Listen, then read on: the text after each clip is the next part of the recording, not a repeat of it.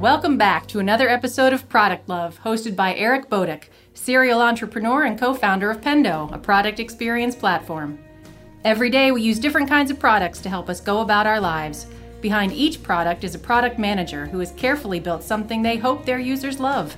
This is Product Love, the podcast where we interview product managers and explore the craft of product management. This week on Product Love, I sat down and talked to Ryan Powell, a senior product manager at SproutSocial. SproutSocial is a social media management software company. So what's interesting about Ryan is how he sees product managers as storytellers. It's a refreshing perspective to describe them this way, one that doesn't tie product managers into the CEO or not CEO archetype or discussion.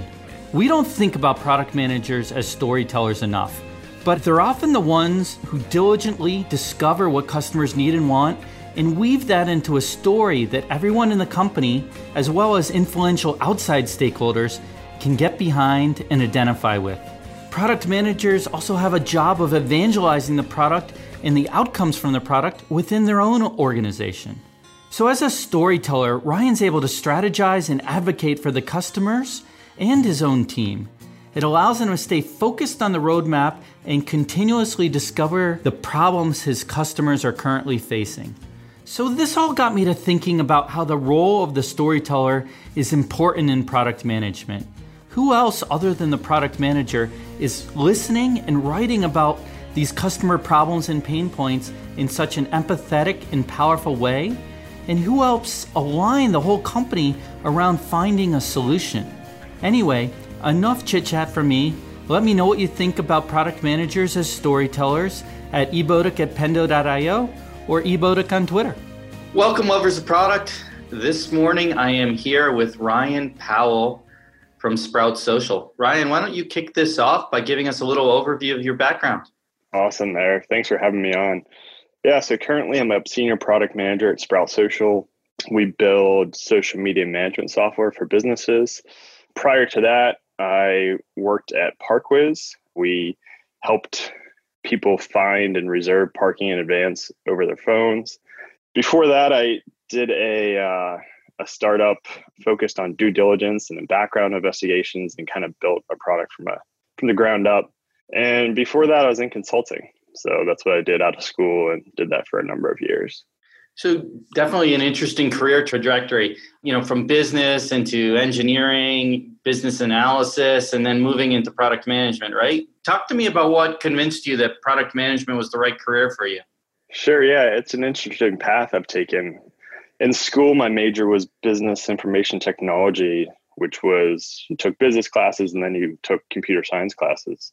So between my junior and senior year, I got an internship as a junior Java developer. And it was during that time when I realized I really like being close to software, being close to code, but man, some of my peers are a lot better at it than me.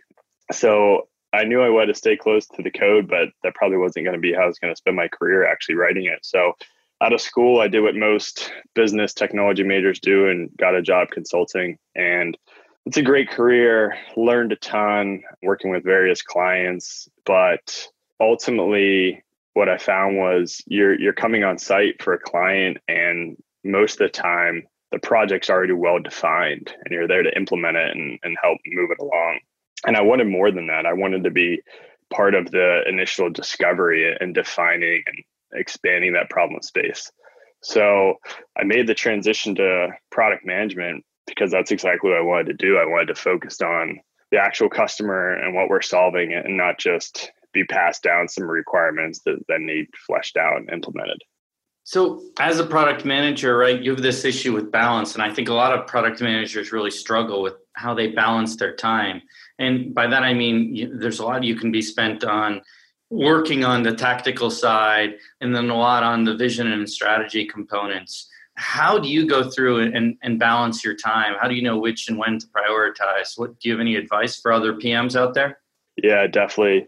It's been a struggle of mine to be more strategic. I think when you first join a company or start in a new product, it makes sense to do a lot of the tactical stuff, help out wherever you can.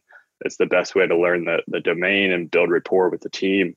But as you spend more time with that product and that team, I think it's important to kind of take a step back and ask yourself, can my team survive without this? Do we need a super fleshed out user story, or can we kind of, build it as we kind of fly the plane, so to speak?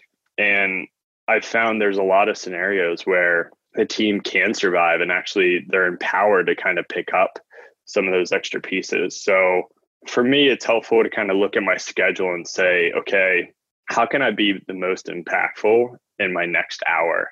And is it writing a user story, or is it possibly doing some competitive intel or thinking about the long-term vision or strategy? And there's certainly times where you do need to be very tactical and in the weeds, if it's a time-sensitive project or a very high priority project. But I think there's a lot of opportunities where you can kind of lay a foundation that will allow you to kind of peel yourself back and think more about vision and more about strategy.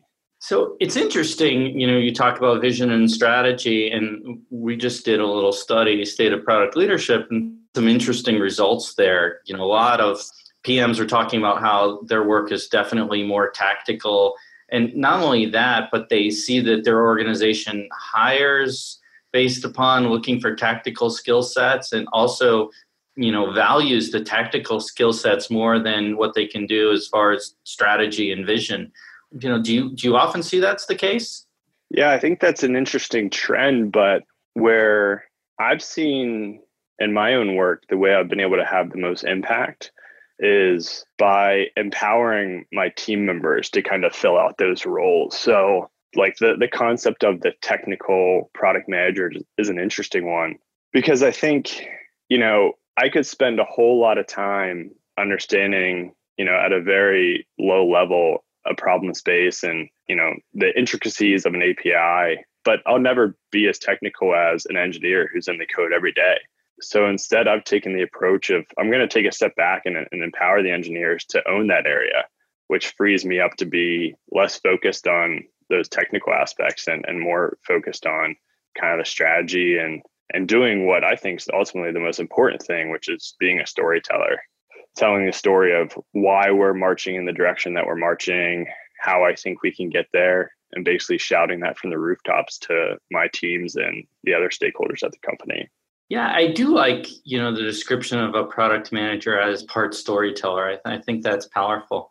So on a daily basis, while you're balancing these things that we just talked about, I know you say when we were talking earlier, you're constantly asking yourself, are you doing the highest leverage work you can? I want to ask you the same thing. Are you doing that? How can you measure that you are doing the highest leverage work you can? Yeah, that's a good question. I think the easiest way to measure if I'm applying the most leverage is to ask any engineer or designer on my team to describe the vision and the strategy for the product. Do they know how their day-to-day impacts our broader vision? Do they know who our target customer is? If they can't answer those questions, that's probably a sign to me that I'm spending too much time on a very tactical, detail-oriented work, writing user stories, prioritizing the backlog, and not doing a good enough job of explaining where we're going and why that matters. So talk to me a little bit about staying focused too, right? I mean, part of this is staying focused on your roadmap. If as a product manager, you get, I imagine as a product manager, I know we all do, you get feature requests from salespeople, from your CEO, from, all sorts of people being pulled in different directions. How do you field all those requests? And definitely, how do you stay focused like you just talked about so that the vision is consistent too? Sure. Yeah. So for me, it all comes back to we have to start with an outcome, having a clear, defined outcome for the product and then for the actual project you're working on. Like you need that North Star, that guiding light, and be obsessed with that outcome. So at Sprout, we have it set up so that all of our feedback, and whether it's from our customers, success, services, support, the sales team, everything is funneled into Product Board, and we can categorize it and kind of see trends and themes. And you can then look at everything that's come in and say, okay, is this thing that's being asked for, will this ultimately drive the outcome that I'm trying to achieve? And then if not, then okay, going back to that storytelling piece, clearly I'm not sharing a compelling story with the organization if they keep submitting these requests and saying, hey, these are top priorities, because that means they don't know the direction we're heading. So it all comes back to like, okay, I need to do a better job of telling the sales team, hey, this is the future of our product. And this is, the markets we want to compete in. And that way they can share a compelling story with their prospects. Yeah, so let's go a little bit deeper in that. How do you tactically determine which features are, worth building, which ones aren't? How do your team differentiate between, things maybe that customers think they want but don't really need? Talk to me about some of that process of managing these incoming requests and keeping it consistent with your vision. Sure. So we're really big on conducting user interviews. I know you've had Teresa Torres on, and we're big fans of hers and the concept of continuous interviewing. And yeah, she's really awesome, isn't she? Yeah, she's definitely changed how I've approached interviews, specifically shifting from a project-based interview where you're trying to answer a very specific question to a discovery-based interview. So we're talking to our users 2 to 3 hours a week, every week. And every interview starts off with the same question. Tell me about the last time you used our product. Where were you? What were you using? What was the weather that day? And what you're trying to do is you're trying to elicit this story, because it's when the user starts telling a story, that's when you start to see these insights and opportunities. So when we're constantly talking to customers, that allows us to have a really good understanding of their needs, their pain points, and their desires. So if all the requests that are coming in are not, aligning with those things we're hearing from our customers, then it's a pretty good signal to us that, hey, like, we need to focus more on what the customers are telling us on a daily and weekly basis and share that out with the organization. So, that's really how we determine what to work on and what not to work on. Like, hey, this feature request just came in. Have we heard this when we're actually talking to the users? If so, then okay, let's invest and discover some more and see if it makes sense to continue down that path. I like that. So let's talk a little bit about your philosophy on how the best product teams work together. Yeah, so for me, the best product teams work well is when engineering, design, and product are all in lockstep together, and they're responsible for the discovery process from start to finish. So I'm a huge proponent of included engineering from the very beginning. And quite often, engineers tend to have the best ideas. They know it's truly possible, and they can course correct if we're headed in the right direction. So I work, very closely with my tech lead and my product design lead. And to me, that tripod, that's what has really led to, an efficient team. And I think a team that's building really good software. I mean, does it work in kind of an environment where you think about, you own the problem, but engineering and design owns kind of the solution to it, or how it's instantiated within the SproutSocial product? Yeah, it's interesting you mentioned the word own, because I like to think that, a product manager doesn't own anything. There's various things said about, you're the voice of the customer or this or that. And really, my job is to just, coming back, tell stories. So I want to make sure that everyone on my team knows exactly what the customers need and what their pain points are, what their desires are. So I do my best job to do that. And whether that's writing a really comprehensive project brief or having 2 to 3 hours of interviews per week where team members are involved, doing analysis of our competitors and where they're investing in and where they're not investing. So just trying to let everyone know everything related to our product and our customers and our competitors. And what that allows people to do is it empowers people to step up and own the parts that they feel strongly about. So on a project by project basis, an engineer may be the owner if it's a more technical project that they're very passionate about, or if it's a UI refresh or something like that, then the designer will kind of own it and kind of see it through. And I'm just trying to fill any gaps and put the puzzle pieces together. So you're kind of the storyteller around the customer or the customer problem. You're passionate about that area, and then the team's empowered to help you deliver the solution that solves that. Is that good way to summarize that? Yeah, that's perfect. Cool. So let's talk a little bit about, product management and startup community. Talk to me. I mean, we were talking a little bit earlier about problems you've noticed. Let's talk about that with our listeners here. Yeah, I think, along the same lines of the balance between tactical and strategic, I think a lot of product managers are focused on being backlog groomers rather than problem solvers. That they spend their days scrambling to keep the backlog full. They're very focused on, is it kanban or is it scrum or is it this or is it that? And what I've found is, that's just not a great way to spend their time. On the backlog side, engineers will always find something to work on, whether it's tech debt or infrastructure, whatever it is. Like, I don't think you're using your time effectively if you're worrying about keeping them busy. So I think product managers need to focus less on kind of the delivery aspect and more on the discovery aspect of product development and building, a business case. Another thing that you don't see a lot of is focusing on feature removal. Jason Fried has this quote about, adding anything dilutes everything else. And that's not always a bad thing, but just be aware of it. So when's the last time that your team said, okay, during this next 2-week cycle, 2-week sprint, we're going to remove X, Y, and Z because we believe that's exactly what our customers need. So I'm a big fan of kind of focusing the team towards or orienting the team towards this idea of what can we remove that's going to lead to benefit. And then I think probably the last thing that I've noticed is product managers can sometimes lose their ability to think creatively. I think it's really easy to fall into this trap of focusing on delivery and execution. But when's the last time you sat down on your couch for an hour or two with just a pen and paper and just like brainstormed ideas?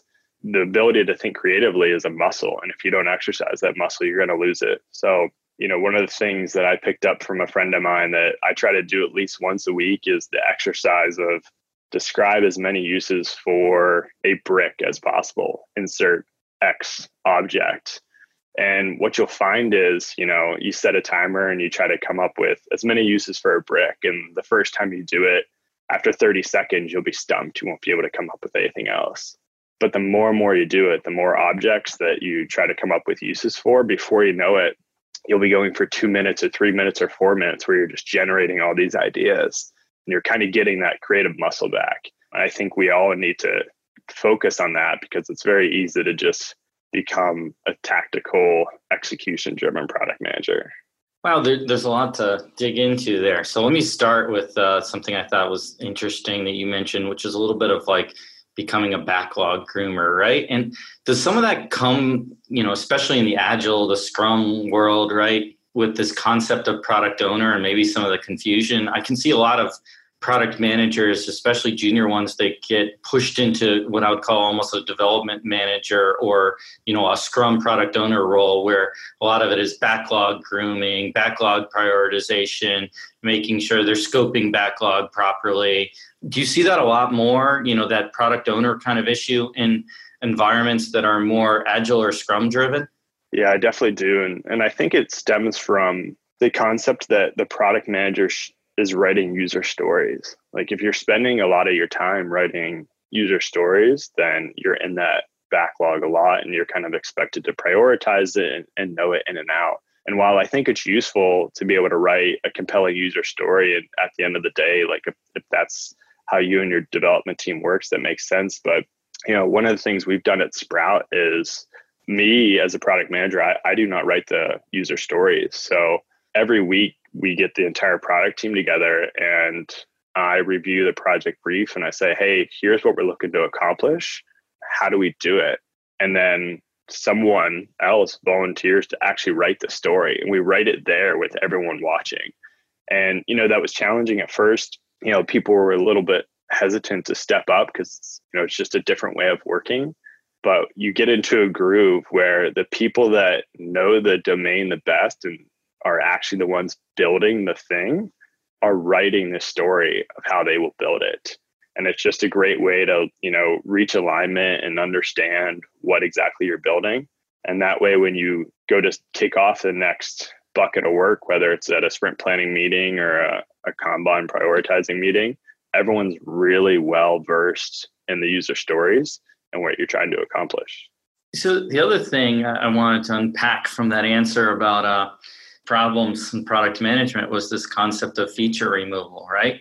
I feel like a lot of product managers, don't really spend a lot of time looking at that, right? Because there's a push to ship. And when people think of ship, they're thinking of shipping new features, right? And less about removing complexity. What advice do you give to product managers in selling kind of that up the channel, right? To their bosses or maybe to people and executives in sales and marketing who are looking for not removal of old things, but new things to sell and market? Yeah, it's a great question. What I've had success with is, kind of letting the data talk for me. So showing that, hey, here are the areas of the application that are seeing a ton of usage, a ton of activity, and here are the areas that are not. And if we can remove this area, remove this portion of the code, that frees us up to really invest in this area that's seeing a lot of usage, seeing a lot of adoption. Because I think people kind of forget that you always have to maintain your code. A week, a month goes by and bugs will rise. Like software has bugs, it'll always have bugs. So if we can deprecate this area and remove this feature, that allows us to double down on the areas where our users are having success. And I think you do that by showing the actual feature usage. Yeah, and I think when you have this trap of ship, you're not, when you're not looking to remove complexity, especially from your user experience, you can, going to one of your points you made too, is you can lose this ability to think creatively as a byproduct, right? Absolutely. Cool. So let's turn our conversation a little bit to Ryan Powell, right? Talk to me about your favorite products. Favorite products, yeah. I often find myself, I'll, be recommending something so much that I think, man, I should be getting a commission off this. That's how much I love it. So that's what comes to mind when thinking of, what's a favorite product of mine? And something I've been telling a ton of people about is the app Calm. It's a meditation app. I, like many people, have struggled with sleep and, I've tried many different things and never really found success. And somewhere came across the Calm meditation app, which I had known about. But what caught my eye specifically was this idea of sleep stories. So one of the features of the Calm app is they have sleep stories, and they're anywhere from 20 to 35 minutes. And it's just a narrator with a really awesome voice telling either a fictional or non-fictional story. And what I found is I put it on as I go to sleep, and I've yet to actually make it through one because I fall asleep during it. And I realized what's keeping me up at night is the wheels are always churning. What do I need to do tomorrow? What are my priorities? And the story is just enough to kind of separate me from my thoughts, but I'm still kind of tired, so I can't fully focus on the story to stay awake. And yeah, I conk right out. So I actually looked in the app this morning, and I've done it for 90 days in a row. And 90 days in a row, I've fallen asleep before the story's ended. So it's been pretty powerful. Yeah, and I know sleep's a challenge for a lot of people. It's an interesting application of technology to help people get a better night's sleep. I like that. I've never tried it, but I know I suffer sometimes, especially during those, really busy months, with being able to calm the mind, so to speak, so you can easily fall asleep. I'll have to check that out. Yeah, absolutely. It's funny because I haven't even explored the actual meditation, the guided meditations, and probably what are the core features of the app.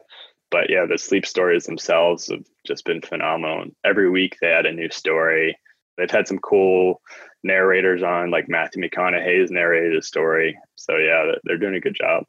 Awesome. What other products do you like? I know you had mentioned a few earlier.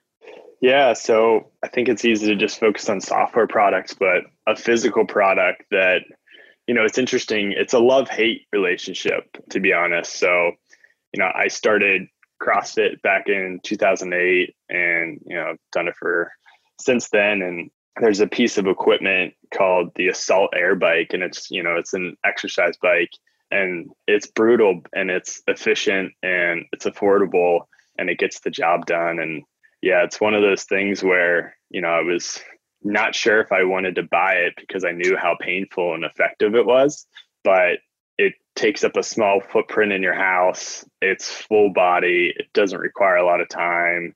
It's affordable and it'll get you sweating real fast and it keeps you in good shape. So that's just another product where I can't speak highly enough about.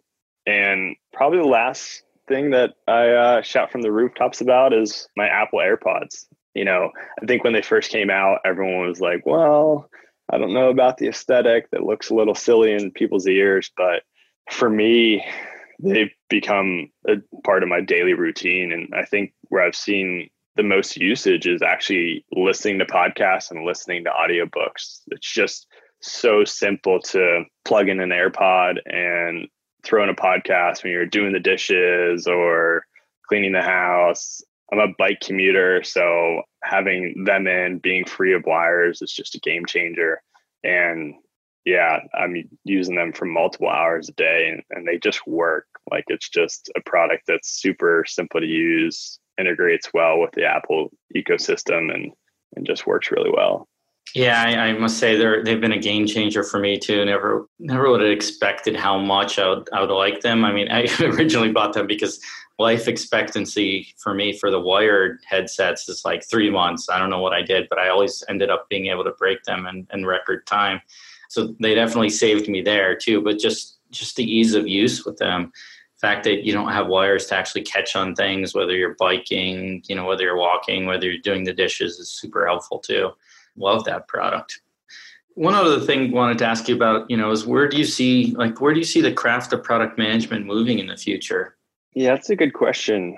I think as people focus more on discovery and less on the delivery phase of product development, focusing less on, backlog management, I think PMs need to focus more on how you actually bring products to market. So, market research and strategy, understanding purchasing behavior, pricing, things like SWOT analysis and Porter's 5 forces, those things that you learned about in business school.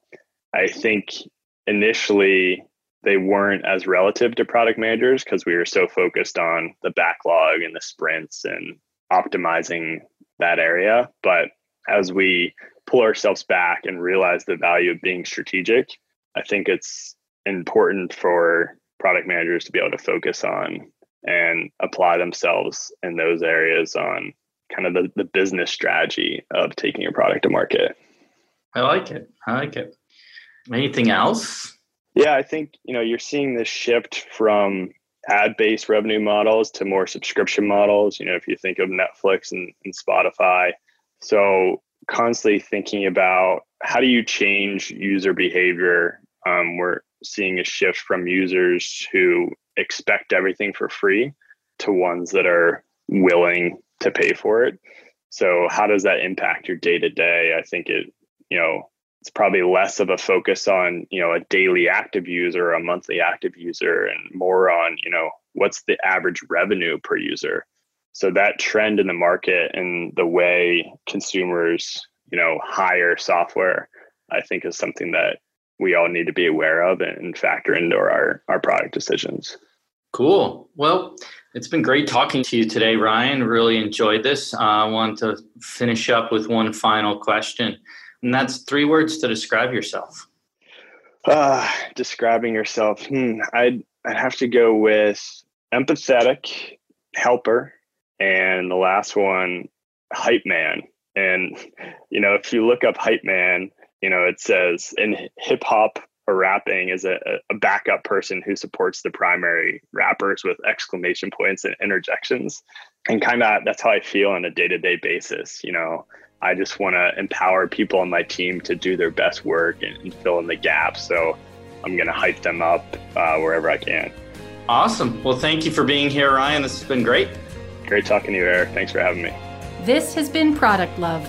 Thank you for tuning into this episode. Check out the rest of our articles and interviews on productcraft.com, an online magazine by and for product people.